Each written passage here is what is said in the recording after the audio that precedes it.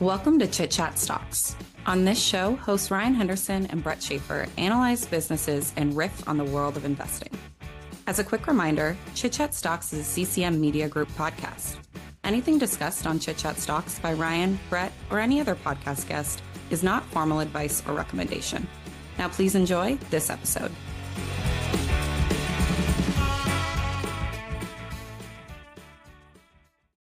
This is Chit Chat Stocks, formerly Chit Chat Money. My name is Brett Schaefer, and I'm joined, as always, by Ryan Henderson. We are testing out a new video streaming software, or just recording software in general. So I'm actually not sure if this is going live to YouTube right now, but I think it is. If not, we are going to just pause this and redo it the old way. But Ryan, I guess you're the one supposed to be checking here. Do you see it on the page yet? You see a little refresh? Anything showing up? Yeah, it's showing up. I am a little worried that, well, first of all, short Zoom. We're officially no longer customers, so adjust your models accordingly. But yeah, we're experimenting with a new technology here. You can see how tech savvy we are. It says not so deep dive. Oh, as the title. So really? We retired that. That must have been an auto thing, but it is still it's what the customers want. Our listeners have told us don't get rid of the not so deep dive. So maybe we have to this is them speaking to us. Yeah, all right. I don't know how to change the name on that, but I thought I changed the name to the Investing Power Hour, but let's just get to it. If the name's going to call it weird, I'll change it after. I think the people understand when they join what it's going to be. So let's go through my little intro here. Welcome in to the Investing Power Hour. This is number 97. 2 more, and we're going to hit 100. Still got to figure it out. We've been procrastinating what we're going to do to celebrate episode 100. On these episodes, we talk about anything in financial markets. Could be earnings, could be something, any news story. I mean, we might talk about the sports streaming thing today. We got a lot of earnings this season. Spotify, Disney, I got Meta, Amazon. There's really an endless amount of things. I have a winner and a loser this week. Winner, Adam Newman. Loser, ARM shorts. I don't know if you saw that, Ryan. But before we get started, I want to say, if you enjoy these episodes, the best thing to do to support Chit Chat Stocks is to give us a review on Spotify or Apple Podcasts. And subscribe to our newsletter. The link is in the show notes. Name Chit Chat Stocks as well. And I think we may be going live on Twitter at this very moment, Ryan, but I haven't checked. I clicked the button and I think I connected, but are you seeing it or not? Because I know Twitter, their tech stack might not be as robust as the old YouTube. I'm not seeing it, but I say we just get into the show and kick things off. And if Twitter's behind, then so be it. It's not a change from the past. So it'll be live on YouTube, though. I am seeing us there. So before we get into things, I do want to talk about our friends at Public. You might know Public.com as the all-in-one investing platform. They have now launched options trading, and with it, they're doing something no other brokerage has ever done before. Public is sharing 50% of their options trading revenue directly with you, the customer. So whenever you trade options on Public, you get something back. And of course, there are no commissions or per contract fees either. By sharing 50% of their options revenue, you'll know exactly how much they make from your options trades because Public is giving you half of it. In other words, it's a more transparent approach to options with no fees, and you get something back on every single trade. So go to public.com and activate options trading by March 31st to lock in your lifetime rebate. Yes, verbal disclosure real quick. This is paid for by Public Investing. You have to activate your options account by March 31st for revenue share. Options are not suitable for all investors and may carry significant risk. They do carry significant risk. Full disclosures in the podcast description. This is for U.S. members only. With that said, shall we get into the content for this week? We've got a lot on the docket. Maybe you can start with your winners and losers. Who's been a winner this week? Who has been a loser? Yeah, maybe let's do that second because I'm tweeting out the show link. But why don't Do you have any winners or losers, or maybe you can even talk about one of mine because I have the notes in there. I don't mind you stealing the intro information on any of these. I guess Mark Zuckerberg's a winner in a way. I saw this. He is officially so into mixed martial arts that they had to add a risk factor on their 10K that he could get hurt and it could drastically affect the company. So he's been really pumping that whole MMA thing for himself, and it sounds like he's officially included as a risk factor because of it. Kind of just funny to see that included on a risk factor. I can't say I've ever. The only one that's kind of similar is when we looked at Shift 4 payments, and they're like, our CEO is an astronaut, and things could go badly, and so just be cautious about that. And he's very important to the company, so it's kind of funny to see see executives with other hobbies. Disney reported this week, always kind of controversial / entertaining. I think our regular listeners here know we are maybe, I don't want to say haters, but not the biggest fans of Bob Iger, and mostly related to the turmoil that went on with the executive suite last year. However, it seems like things are improving there, and there's been a huge shakeup in the media industry overall over the last week, because we're going to talk about it here, but they are teaming up with Fox and Warner Brothers Discovery. So kind of, I don't know if you'd call that arming the rebels, but joining armies with some competitors in a way. Did you hear about that? Any thoughts? I did, yeah. Thoughts are that these traditional players are still in a tough spot. The rumor is that the subscription will be $50 a month. So not too much cheaper than the traditional cable bundle. And I think the reason these traditional players that host these sports rights are going to be in a bit of a bind is because historically, they've had such a cash cow with these sports leagues, and the fact that everyone had to pay for them through the bundle is getting eroded. And in order to just simply replace the old revenue, they're going to have to charge quite a bit to these sports fans. And I don't know whether it's going to be successful, but this app feels desperate to me. And you still have Amazon, Apple, YouTube, and then possibly Netflix, depending on what they kind of got one toe in the water so far. And I think, look, these guys can outbid you.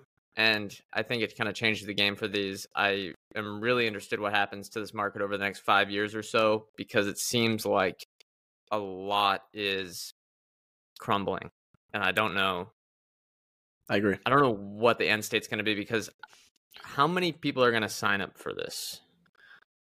Yeah, do we need a new app? Is that going to solve all our problems? I don't think so. If you're Disney, I don't think that's going to solve everything. To kind of give some context here, here's a quote from the Wall Street Journal. It says, ESPN, Fox Corp, and Warner Brothers Discovery are teaming up to create a supersized sports streaming service that will offer content from all major leagues, a deal that will reshape the sports and media landscape. Now, I think there's something important to distinguish there. Content from all major leagues is not all content from major leagues. It is individual games, the odd game here and there, and I don't think that's what people are looking for, in my opinion. I think they want services where it's simple. You get all the games, access to everything within one spot, whereas this sounds like the same issue that they had previously, where people are fleeing the service because, or maybe not fleeing the service, but they're getting the odd game here and there, and that's not the same as having access to all the games in the league. So I think I prefer Apple TV's strategy. Same with YouTube in a way, where they've gone after Sunday Ticket. I know it's hard to get all of the NFL league rights. That's probably never going to go to a single service. But like, I just like having it all in one place. And I think YouTube TV is still going to be the ultimate winner in sports streaming, even though they are not like, they seem like the catch-all. Yeah. Whenever And I I think think that makes about sense. who wins, it feels like it's going to be YouTube TV. And I know that the content might actually belong to the ESPNs and the Foxes and the Warner Brothers Discoveries of the world, but unless they take it off of YouTube TV, it seems like all the eyeballs will be there. Yeah. The economics might not be. Which doesn't really matter to YouTube. What does YouTube TV cost right now? I think it's like $60 a month. I believe that is too low, but it is 73 normally. It's just cable all over again. Well, yeah, I mean that's what it is. I mean, and it works that's what YouTube really well. TV is. It's simple. It's not like they're not trying to pretend they're anything else. No, 100%. I guess with the Sunday ticket, it might change things a bit, but yeah, decent. Yeah, it's interesting. But the reason I wanted to know the price of YouTube TV is because $75 for YouTube TV, or I can get $50 for this new streaming app from these other two companies. Is that going to move the needle for the sports fan that's younger that can afford these things? I'm not so sure. And it's not like you get all the channels anyway. You're missing the stuff from Comcast and Paramount. Yeah. So half of the NFL games, I think, are not on there. Yeah, it's tough. Who knows? I mean, maybe this is the better strategy than the ESPN Plus, but this, it does, like you said, it feels like kind of a last-ditch effort to put something together, and I'd be surprised if it ended up really successful and kind of pulled Disney's sports business into profitability. The other thing, talk Disney earnings or unrelated? Sure. Or you got another thing on that? Unrelated. This is an anecdote. I'm a Netflix ad-supported subscriber now. No longer reaching the parents' account. They got me. But it's like, I think because the ad business is so nascent for Netflix, the ad load is just tiny. So you get, like, in an hour-long show, you might get 30 seconds or a minute of ads right in the middle, and then it's like, that's it. You compare that to a service like Peacock, it's like just 10 times better. So if there is ever a time to get the ad-supported tier for Netflix, it's before they've scaled up their ad business. Anyway, Disney earnings. Let's look at them. Revenue was slightly behind expectations, but there was an earnings beat, so earnings per share came in a little better than Wall Street was expecting.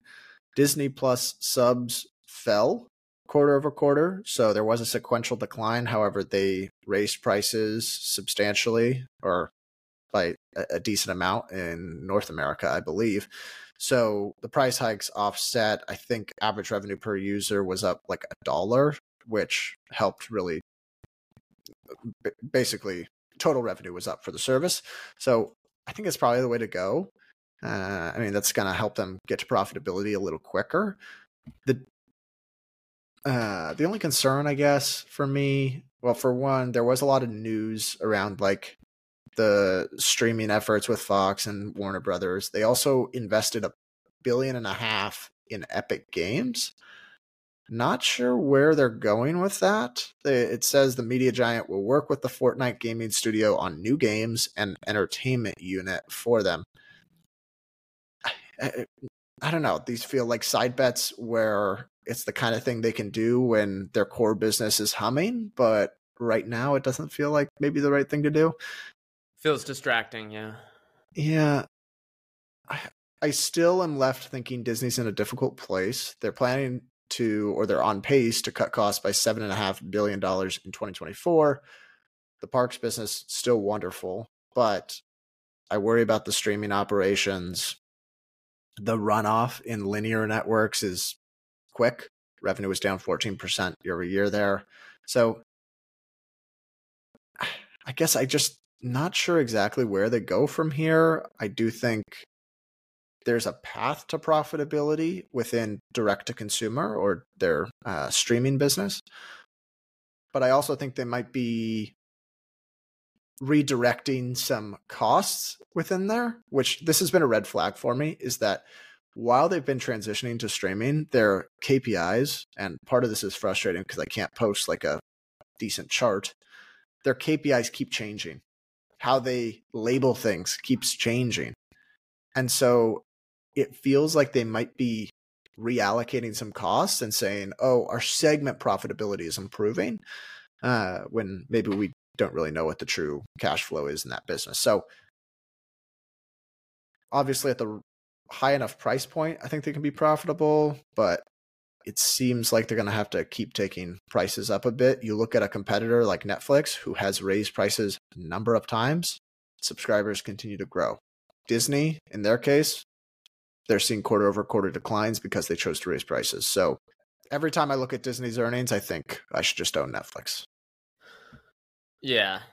And the price on Netflix might be a bit, for the stock, might be a bit tough at the moment, but I agree with you. I don't see where the end game is. I mean, look, it's all about family-friendly content. That's the moat.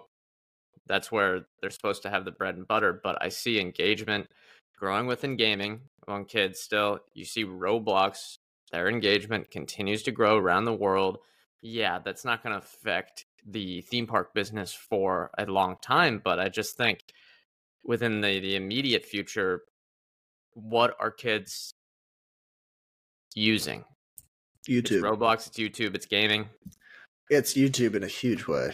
And Roblox too, but YouTube probably bigger, but Roblox. And Roblox on YouTube. Yeah, it's a combination, all that stuff. Minecraft.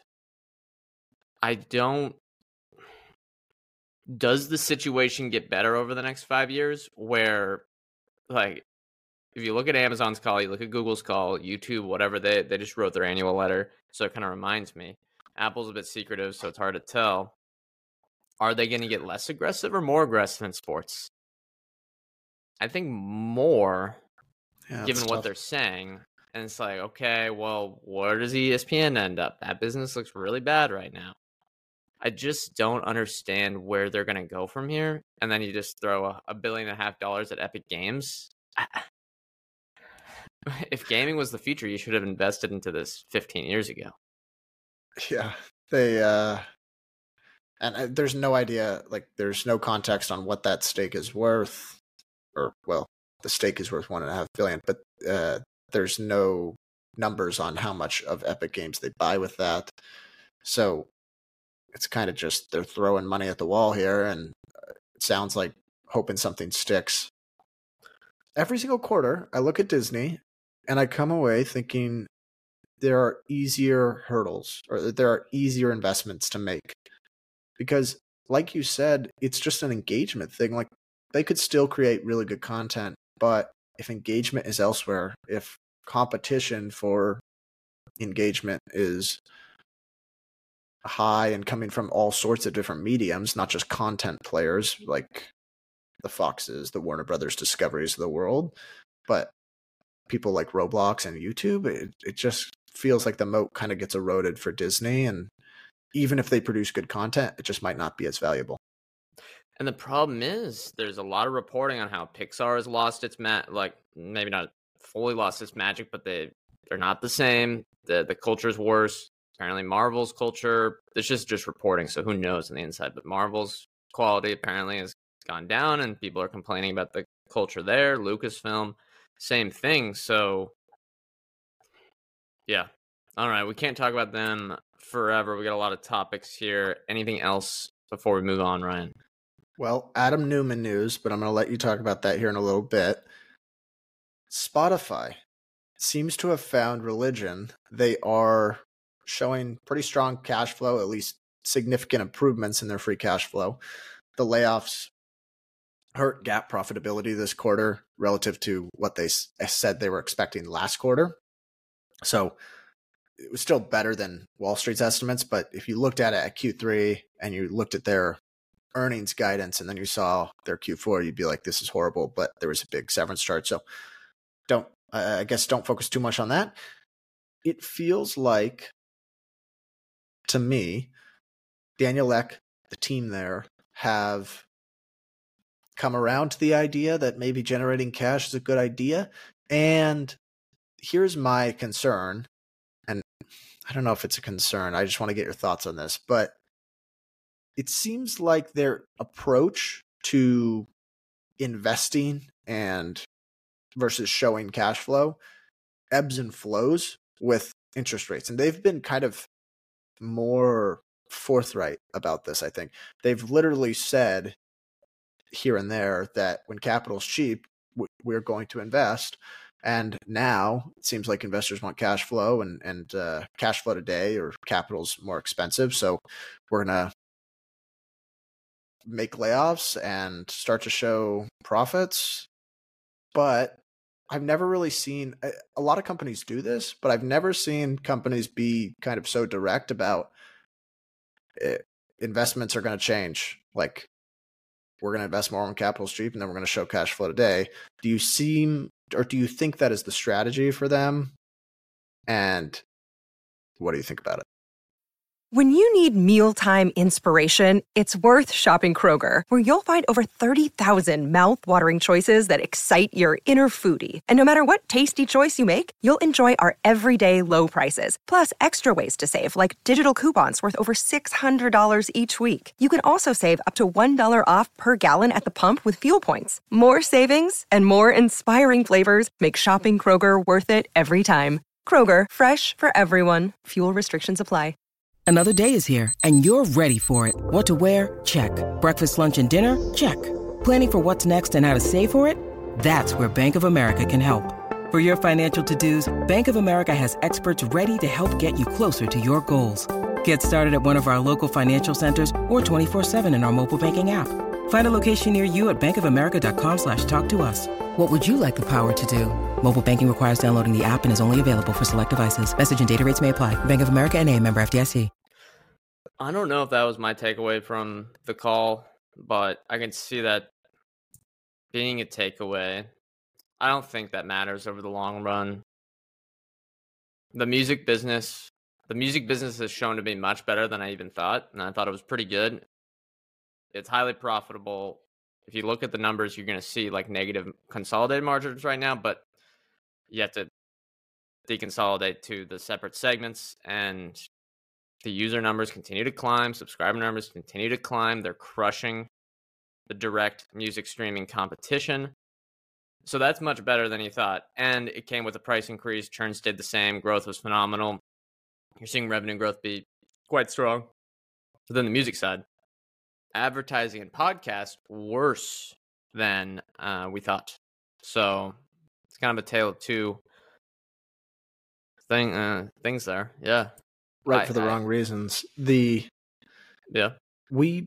basically came to, I think, the estimate of around, we were like, this business could generate 10 or 15% free cash flow margins in the long run.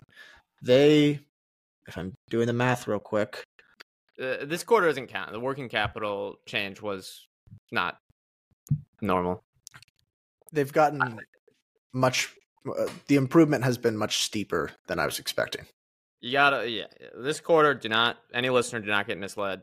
A lot of it's working capital. Gotta love trailing 12-month numbers for them, I would say. But they do have a permanent working capital advantage. I think 10% even operating margins, if you want to, it should be fairly close over the long term. What do you think we were wrong about on the podcast side? The ability to convince advertisers to get over quick enough, because they got the supply there. Listenership is there, but we've seen it with ours. We use the automated ads along with organic ads. And what is the fill rate we get on a listen? Like 10, 20% globally, if you kind of work through the CPM they give us versus the impression versus the listeners. It's just not very high, so they need to get more advertisers because the supply is there. Yeah, I think that makes sense. They just haven't yet. Maybe I just overestimated the market potential for podcasting revenue. Yeah, but radio is so high that usage should follow them. I think they're just not executing. Yeah, I would have thought that if they owned the distribution for podcasting, it would A, be more profitable, and B, be larger in terms of revenue. So, and they're taking a 50% cut, right? I mean, 50% is bigger than a lot of like smaller networks, what they take. So it's surprising to me that they haven't been able to grow that business a little more quickly. Spotify, I don't know. We could talk about them all day. Do we want to hop to anyone else? Philip Morris. Yeah, why don't we do my winners and losers, huh? A little fun stuff. Us There's losers. We were stolen from when Swedish Match was sold. Yeah, we can't Remarkable talk about quarter, that by the anymore. way. We banned ourselves from talking about that, right? I think we did, yeah. But a little teaser. I know Ryan, you had notes about Philip Morris here, but I don't want to spoil everything for tomorrow. We're recording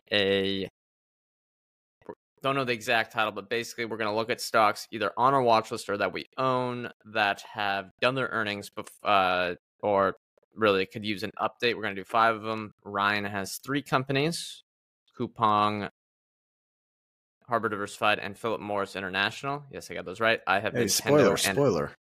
And Ally. We don't know. Hey, we're going to go through them, kind of give an update, what we think of the quarters and stuff like that. So we're not going to talk any of those today, but we're going to do a full show with hopefully better, less off the cuff analysis as these shows kind of go. I bought a new position this week, by the way. Hey. And I'm not going to talk about it on this next week's show, but I think at some point, maybe in the next month or so, I can do a little research report on them. I'll just disclose it here. Dreamfinders Homes. I like the business. I think they've done a good job. And the model's pretty simple. I also reached out to IR, and the CFO got right back to me via email, which was very nice. Nice to see them responsive. Also shows me that maybe there aren't enough shareholders, and she isn't that busy. But that's besides the point. Okay. All right. Well, yeah, let's hit winners and losers. What do I call it? Yeah, I called him a winner this week. Adam Newman. He is the tech exec that never dies. We can't get rid of him. The startup guy, I guess. Here's a quote from the Financial Times. Adam Newman is trying to buy WeWork out of bankruptcy, claiming he has Wall Street backing to take control of the company he was ousted from after racking up billions of dollars in losses. I believe tens of billions, over 10 billion, if I remember correctly, if we total it up here. WeWork is essentially filed from bankruptcy. It's worth nothing now. Still got a bunch of loans and leases that they're sitting on that, to be fair, Adam Newman put them on. And here's the other exciting part from the second quote. Executives from Third Point, Japanese conglomerate SoftBank, and Newman last held an official meeting to discuss a potential bid for the company in October. People familiar with the process said. He can't quit them, huh? SoftBank, Masa-san, can't pronounce his name correctly, he cannot quit WeWork. It's destroyed so much of his company's money. He just can't quit. But not his. I guess not his. But he's not fine. His worth. In fact, quite the financial samurai Adam Newman is, because he juiced some money out of SoftBank before getting out, if I'm not mistaken. Now, some of that I think might have been in stock, so maybe it's not worth as much anymore. But he got like a massive payday to leave the company. He's using that payday to come back, buy him out of bankruptcy. That is some nifty financial moves. I don't like the guy, but he's done well for himself. Yeah. He's rides the line of not actually being a scammer so closely, because he's not technically like doing anything illegal, I don't think, from all the stuff I've read. He's just very good at convincing people to give money for bad ideas. The best part is, and you know what, that's an important skill set, is that salesmanship. He went on an interview at one point and said, I can't remember who it was with, but he said profitability is a choice. Well, this just goes to show that they are incapable of generating the profits they need to stay alive. And they are. We visited WeWork as a potential. I think it was a not so deep dive about 2 weeks before they stopped shares were no longer traded. They could not generate profits, and they were trying as hard as they could. So profitability, I don't think it's a choice. And Adam Newman might have been wrong on that one, or maybe he just took them so far down the wrong path that he couldn't come back from it. Yeah. Now, speaking of my loser of the week, remember when we looked at the ARM S1 and said, why is this valued at $50 billion? Well, Masa-san said 2 words for you, AI, and he also said, I got a low float stock for you. Okay. So if we look at their numbers, they reported earnings, I think, yesterday or maybe this morning. Revenue is growing 14% year over year, trailing revenue for the last 12 months, about $3 billion.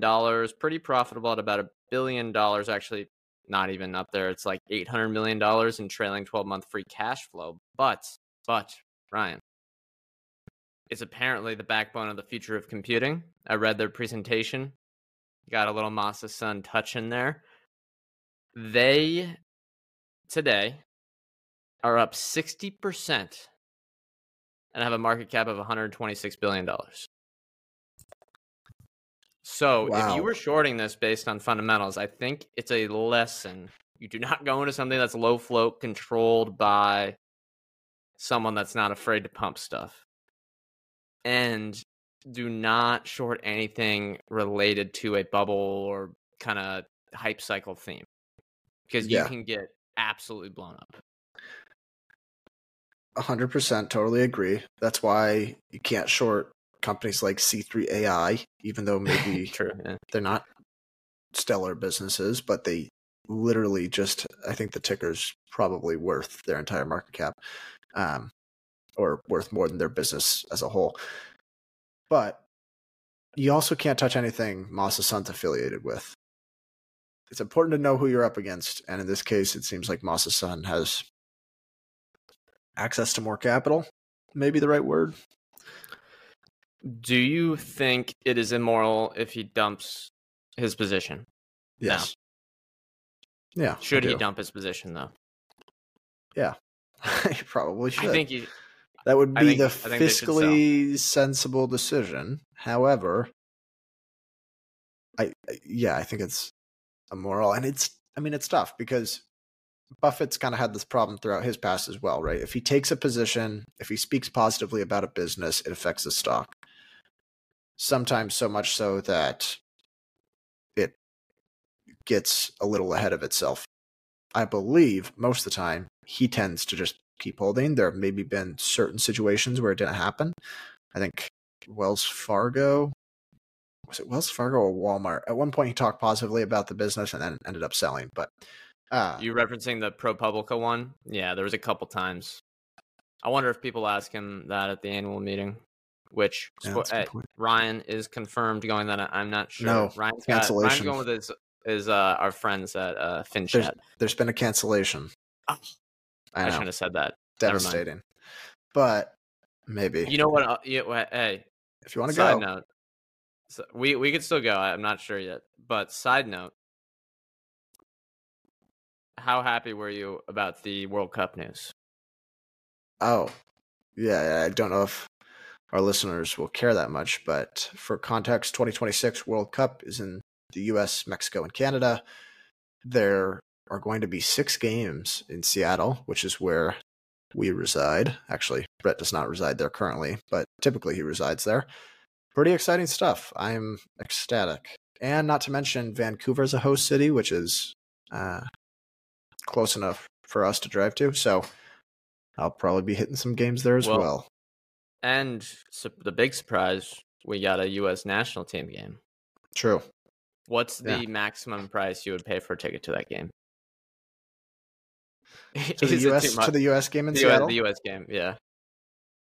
Because you're going. I know you're going. Yeah. I would probably spend $300 or $400. I don't think it'll you're be not. that much. You don't think? No, maybe on the secondary markets, but they give out like whatever fan club members, like they give you access to tickets at like whatever their price is, which is usually lower than that, I think. But damn, you're lucky. I don't have that luxury. It might be, I don't know. Maybe I think it's gonna I'll be more choke than when that. the moment comes and I'll spend more. But I think it's gonna be. I would guess it's gonna be more than that. But I think I'd probably just pay whatever the cheapest one is at that point. I just don't care. all right. There might be a cap. Now, Who knows? there's got to be a cap somewhere, right? Okay, before we get to our nice mid-roll ad, let's try to hit some of these questions. Will Arnold says, how do you feel about Uber's $150 billion valuation compared to Lyft at $5 billion? That is an interesting way to put it. That divergence is strong. I actually wrote an article on Uber, and I did a little double take when I saw that market cap. I mean, it is absolutely soaring, but the earnings have been quite strong. I don't know if I touch either right now. Lyft is just in a tough spot because Uber kind of controls them. But the fact that Uber's raising prices in the United States or North America where Lyft operates, if they streamline enough, they can be fine. If they can maintain that market share without spending too much on sales marketing. With Lyft, I remember looking at them and thinking, God, it's a name that, like, there's some brand notoriety in the world with Lyft, in the real world. However, I just remember thinking there's no way they can get to profitability because, and maybe they were there, but there was no way they could generate like consistent profitability because they were at Uber's whim and they had done a lot of kind of cost cuts and gotten to like what was left and it just wasn't profitable. So I came away pretty much thinking it was unownable. Uber, I think, has become essentially a monopoly, and I'm impressed by the improvement in profitability. However, someone raised this point this morning. They have done the easy stuff, like they've kind of raised the take rate, they've raised prices here and there. It seems like they're not really that forthright about it, and they are generating $900 million in advertising revenue. So how much, like, have they gotten the low-hanging fruit? How profitable could it really be? Does it warrant a $150 billion market cap? Yeah, I'm not buying here. I mean, it doesn't make much sense. I will say on Lyft, though, still maintaining, according to this data aggregator, 25% market share in the U.S., so we'll see. I haven't looked at their numbers in a while, so maybe it's because they're still spending like mad on marketing. It seems like to me that when you want a ride share, at this point, you either just go straight to Uber, or if you're still in the process of doing this, you go to Uber and then you check Lyft. And then the only way you take Lyft is if it's lower cost, which puts them at a disadvantage. Their estimate on cost per ride is pretty much the same on this study. Remember at one point they tried to go like premium service?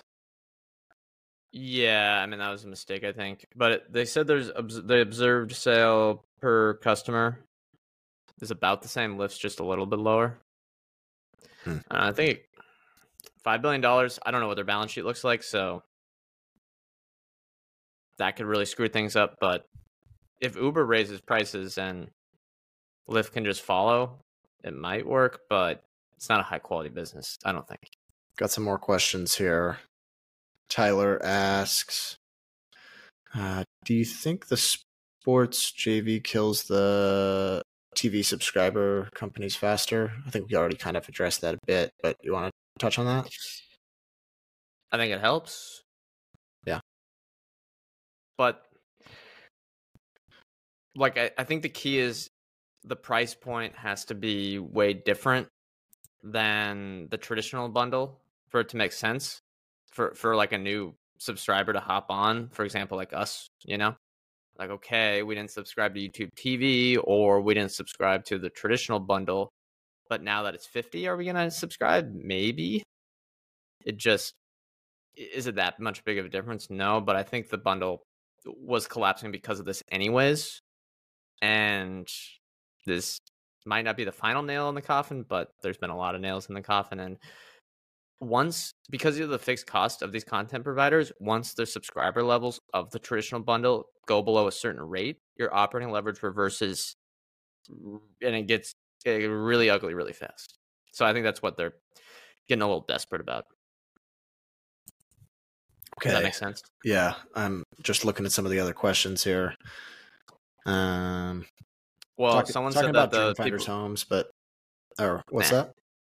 Yeah, talk about that separately. Someone said that if they were shorting ARM, they didn't listen to our interview with Upslope Capital. So I'd say that's true. Go listen to that if you want to learn how to avoid, as best as possible, the perils of shorting stuff that could go up 100% because Masasan owns 90% of it. Okay. Do we want to talk about some hidden Canadian compounders? Ryan, go right ahead. And maybe just mention our sponsor here, another sponsor for the episode, FinChat.io, my place of employment, I guess. I'll just kind of ramble about why I like FinChat and then give you the link to check out. And Brett, you can cut me off when you want. But FinChat is, for those that don't know, a stock research platform. There's like 57,000 stocks, basically all the stocks that are actively traded and some that have been acquired or no longer are traded. You can see all their financials, generic financial statements, as well as KPIs, which I think that's probably the part that I like the best about the platform.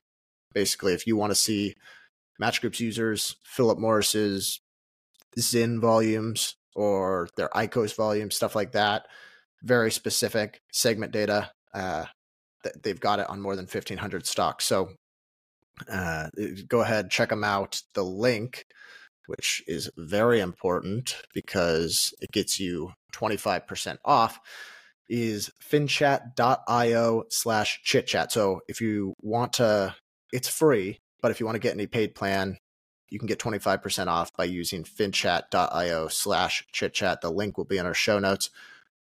I was working on a content piece for them this week if you're looking for a way to drive engagement on the old Twitter machine, highly recommend doing threads like this.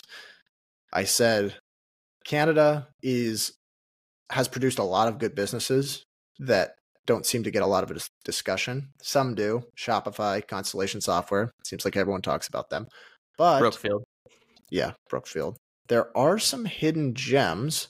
So it might take me a second to pull this up, but did you see the thread that I was talking about? I did not, but I will pull it up right now. Have you, not to praise yours, this part of your job is to get the followers there. Have you passed 10,000 followers over at FinChat yet? Getting close, I've seen. Getting close. Very close. Oh, wow. Only 30, 40? No, 32 away. All right. I'm going to pull it up. I'm going to find it. So, couple good ones here. I basically filtered for businesses that outperform the market. And by the way, used FinChat Screener for this. So you can that's another thing that I think is useful. Just do whatever screen you prefer. I looked up earnings per share that had grown by 15% or more annually over the last 10 years. And that ended up being a pretty decent filter, because if you grow earnings per share by more than 15% a year for a decade, you're probably a decent business. Anyway, Go Easy was number one. It's like kind of payday loans or people that are trying to finance like furniture purchases or stuff like that. So it's really high APRs, pretty high default rates, but they've grown like gangbusters. A lot of logistics companies, a couple logistics businesses in there.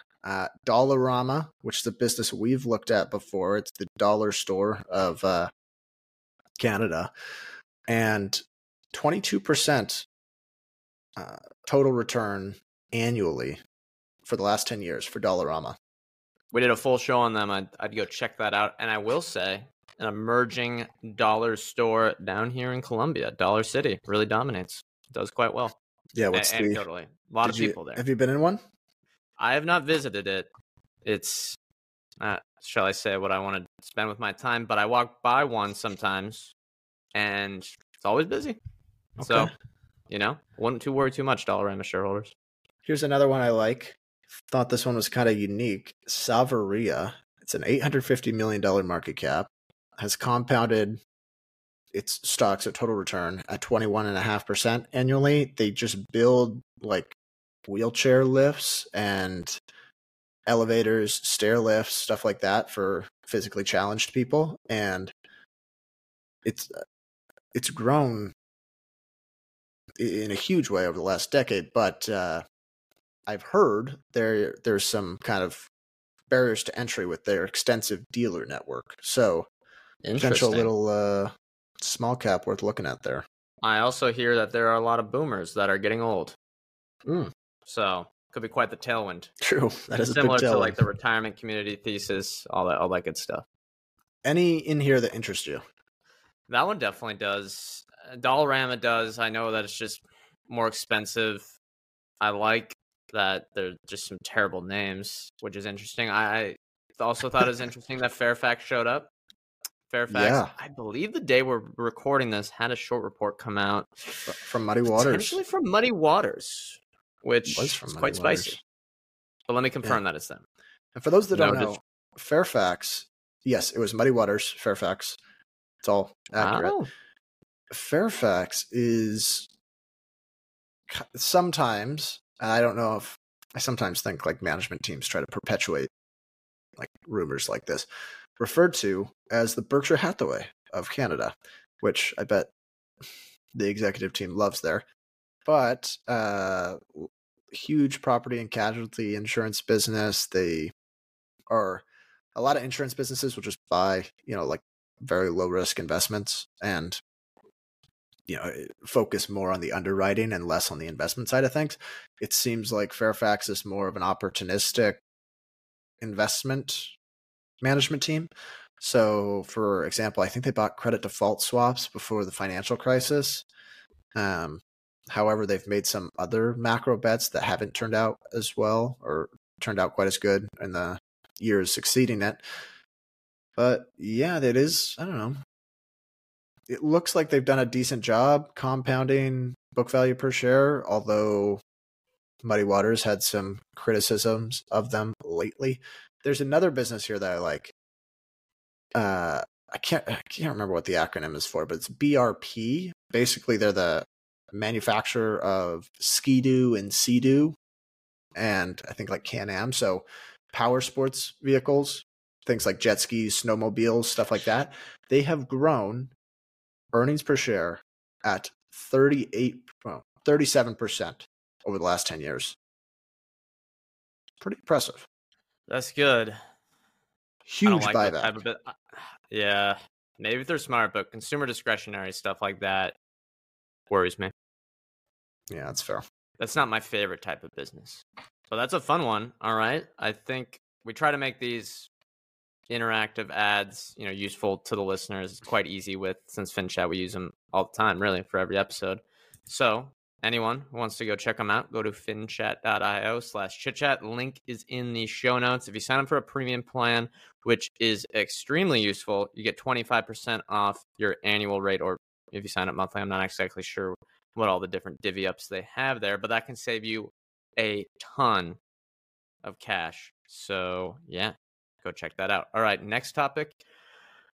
I think I want to discuss Amazon earnings simply because I sound right on this one, because it makes me look good. I don't own it anymore, I should say, but it makes me right for my takes for 2024. It makes me feel good about it. That we can't just hold on to it. Yeah. But I have a question here that's more maybe interesting. Okay, so let me go through the numbers for anyone that didn't see or was interested. I can just get early some of the key KPIs here. North American net sales accelerated to 13% growth in Q4. Operating margin was 6% in Q4, 4% trailing 12-month. International is getting close to break-even operating margin. AWS revenue accelerated to 13% year-over-year with expanding margins. Third-party ARR sellers grew 19%. ARR to 100 almost. billion? Almost. Soon. I think it's at like Soon. $97 billion in ARR for AWS. Perhaps next quarter. I will say last, I don't want to throw out too many numbers here, but third-party seller services, 19% growth, ads, 26% growth, and subscriptions, 13% growth. I say those three because they're getting larger as a percentage of their overall revenue, and they're higher margins, so can help with the margin expansion as they go more quickly than the consolidated numbers. My question is, do we see $100 billion in earnings soon for Amazon? If so, when? And is the margin expansion just green-lighted to continue going forward? I'm not sure on the 100 billion in earnings. I think probably within the next 2 or 3 years seems doable. Depends. I guess it depends what number you use, because they have like 4 different earnings figures that you could use. There's like True free cash flow minus what is it? Lease. Yeah, so I would say do net of the finance leases just because I can mess with things. But I think with them, operating income is fine. Yeah, it's fine. Their EBIT, if I remember correctly, was at what, $13 billion this quarter? Yeah, something like that. Yeah, it's really impressive. We got this one right. Feels good to say we got this one right. I will also say that period was one of the most fun times I've had as an investor, where it was like Google, Amazon, they were trading so cheaply and the outlook was so bad that as long as you just ignored any of what investors were saying, because the consensus at the time was that like retail is structurally unprofitable for Amazon. They are screwed there, and they generate all their profits from AWS, but cloud is going to stop growing, or it's going to hit maturity quicker than everyone thinks. I think I'm just going to start buying fallen angels. If something's on my quality list and it drops more than 30%, I'm in. Yeah, that is interesting. What is also interesting, and maybe I'm remembering this incorrectly, but Amazon seemed much easier than Google. From I don't know, just the conviction I had on Amazon was much higher than Google, from just the uncertainty around all the stuff that could potentially disrupt Google's core profit engines. I had some uncertainty around Google's management team, like whether or not they would really continue to grow earnings or they would start investing heavily to compete with ChatGPT. But I never thought that the large language learning models were going to like replace key search. So I thought that part was a little easier, and that seemed to be consensus at the time, that search's moat was just like gone, which I saw someone said this. If Google doesn't have a moat, no digital business has a moat. And I think that's accurate. Yeah. Because I think live, like, how many people just live on Google every day in their workplace? Most would be my guess. So, I thought both were pretty easy. The only unfortunate part is that, like, when those become easy investments, it's like everything is. The market as a whole is usually down because of it, and there's mispricings galore, so you kind of have to pick and choose. So it turns out that those were probably the easier investments because the quality is so high, but it felt like everything in our portfolio was kind of down when those opportunities came up. Yeah. What was that? End of 2022? Sorry? That was end of 2022, right? Beginning of 2023, we invested in Amazon. I had to force your hand a little bit. A little bit. But it's all right. You had to force my hand in some other stuff. That's how it goes. stock today is at a $1.78 trillion market cap. What do you think? I think I'm not gonna. I'm really tired of hearing their market cap, to be totally honest, because it discourages me. Whenever I hear any market cap above $1 trillion, I just think like, it's too large. Like, how's it going to be able to give a better than market return from here? However, the growth rates are better than market. So I just want to ignore that. And I constantly think law of large numbers whenever anyone quotes a market cap above $1 trillion. However, Google, Amazon, maybe less so Apple today, they seem to defy that and continue to grow at will. So I'd rather just look at the multiples and just pretend that I don't know what the market cap is. When we bought it, it was below $1 trillion market cap. Yeah, 900 trillion. Yeah, and I think 900 billion, yeah. Yeah. I mean, look. What's interesting is at the time it felt contrarian to get long those two, but I think today I don't know how to think about big tech. Let's ignore Tesla and Nvidia because it's a little more uncertain. But let's stick with the core ones that have been around a while. You got Facebook or Meta, Alphabet, Amazon, Apple, and Microsoft. I think right now, if I'm looking at the sentiment online, stuff I read, Wall Street Journal, wherever, people are saying, it's just a big tech party. Like, you really going to join in now? But if I look at this tweet from Honest Proposal, it has now, this has Uber and DoorDash and Netflix in there. Let's ignore them. They're a little smaller. And yes, these are estimates.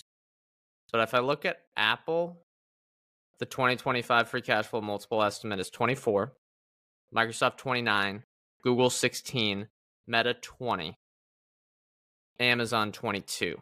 They don't seem that expensive to me. Yes, it's 2025. Yes, that's not like dirt cheap, but I kind of think, and I'm pretty bearish on Apple, but who knows? I heard they're going to come up with a flip phone like Samsung, and I got to say, I think a lot of people would buy that. I think they might, as a group, still outperform. My gut tells me that as a group, they're going to still beat the market. How many times have people sat down and had this exact conversation over the last 10 years? The multiple is slightly above the market. Can they continue what they've done? Can they continue to grow as a percentage of the S&P 500? Like, yes.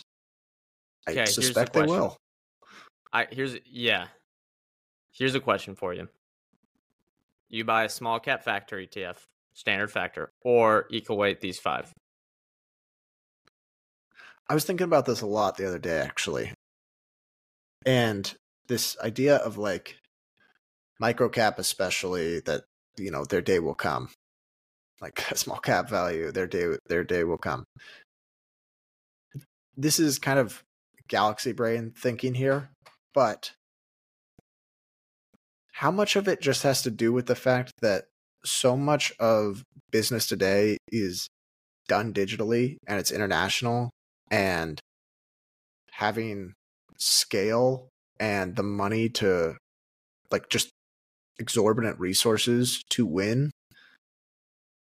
it constantly favors the big tech companies. Whereas maybe back in the day, if it was, largely physical businesses, micro cap or small cap value could have their day and large cap could have their day. Whereas there's so many, I guess, just like increasing advantages to the big tech companies. It just seems hard to kind of slow them down. Yeah, I've thought, as someone who's in Latin America right now, if you're bullish on basically Mexico and south of Mexico, every country south of there, that kind of whole region, however you want to define it, including the Caribbean, if you're bullish on that region, you think GDP is going to go do well, and this could be any other region outside of the really developed economies, it's going to be good for Meta, because Instagram and WhatsApp is where life would run. It's going to be good for Google or Alphabet and their associated services. It's going to be good for Apple because they're going to grow their market share as people get richer. And who are, who are my other ones? Microsoft, yeah, maybe a little bit less direct, but I still think so. Business formation in those economies favors Microsoft. And then Amazon's cloud definitely will be helped out by that. I guess probably Microsoft as well. Amazon maybe less so because they can win anywhere. Yeah. And maybe that's what everyone said back in the day when like IBM was the largest company in the world. I don't know if they ever were, but like you just think that the competitive advantages are all these businesses are impregnable, but I look at it today and I think Apple and Google and Amazon are much better businesses than Sears in the 80s. True. Now, with that being said, I don't own a lick of big tech. Same. My Mag 7 score is a whopping 0. No, it's 2. It's 2. Your Mag 7 score is 2. It's 1. We owned big tech for like 6 months. I guess 8 months. No, that's not true. Google and Amazon. Google's longer than a year. Amazon was like 10 months. Okay. All right, I'll take a 2. No, but you may have seen, since you share that account, David Gardner's Mag 7 score, 103. That's incredible. What a dog. God. The older I get, the more and more my philosophy just aligns with David Gardner. Yeah. Just make sure you buy at the right price. Yeah, and don't sell. Just don't ever sell. Yeah. I think, people today, Meta, it's up 300% in the last year or maybe a year and a half at this point. A lot of people are debating on whether to sell or to trim down their position. Now, I can understand if maybe you got an option position or something, or it's becoming a very large position in your portfolio, maybe trim it down. Maybe if it turned into like a giant percentage of your portfolio, you trim it back down to a normal size position. But typically, when a business is really strong, if you look at it, like it pays to just never sell unless you think the business has just gotten out of hand. And all signs point to Meta's business getting better. So I don't know. If you're going to sell one of these companies because it went up 100%, I'd really think about that. Now, yeah, if it turned into a giant bubble and it went up 500% in a year, that's a different story. Yeah. But yeah, I don't know. I feel like we talk about this too much, but maybe we talk about it every earnings season, I think, to revisit big tech. I think that's going to do it. We usually try to go a little over an hour to get an hour of content inside the advertisements. But for anyone listening, our next episode is going to be covering 5 stocks that are either on our watch list or that we're buying right now. It's a little tease. Like I said before, it is Coupang, Nintendo, Ally, Harbor Diversified, and Philip Morris International. So a good mix, small, large, international companies. Going to be a fun mix, I think. We're going to cover 5 of those, hopefully give some good insights into, what we're thinking, what kind of we're seeing, and hopefully people can come away. We're not recommending people buy them or anything. It's just this is what we're looking at. You can kind of read it, agree, disagree, maybe give us some feedback, all that good stuff. We're all trying to learn together. Thank you, everyone, for listening to this episode. And for reference, that'll come out next Wednesday if you're listening to the Power Hour podcast right now. But yeah, let's hit the disclosure. We are not financial advisors. Anything we say on this show is not formal advice or recommendation. Ryan, I, or any podcast guest may hold securities discussed in this podcast, may hold them in the future, and may have held them in the past. Okay. Thank you, everyone. And we'll see you next time.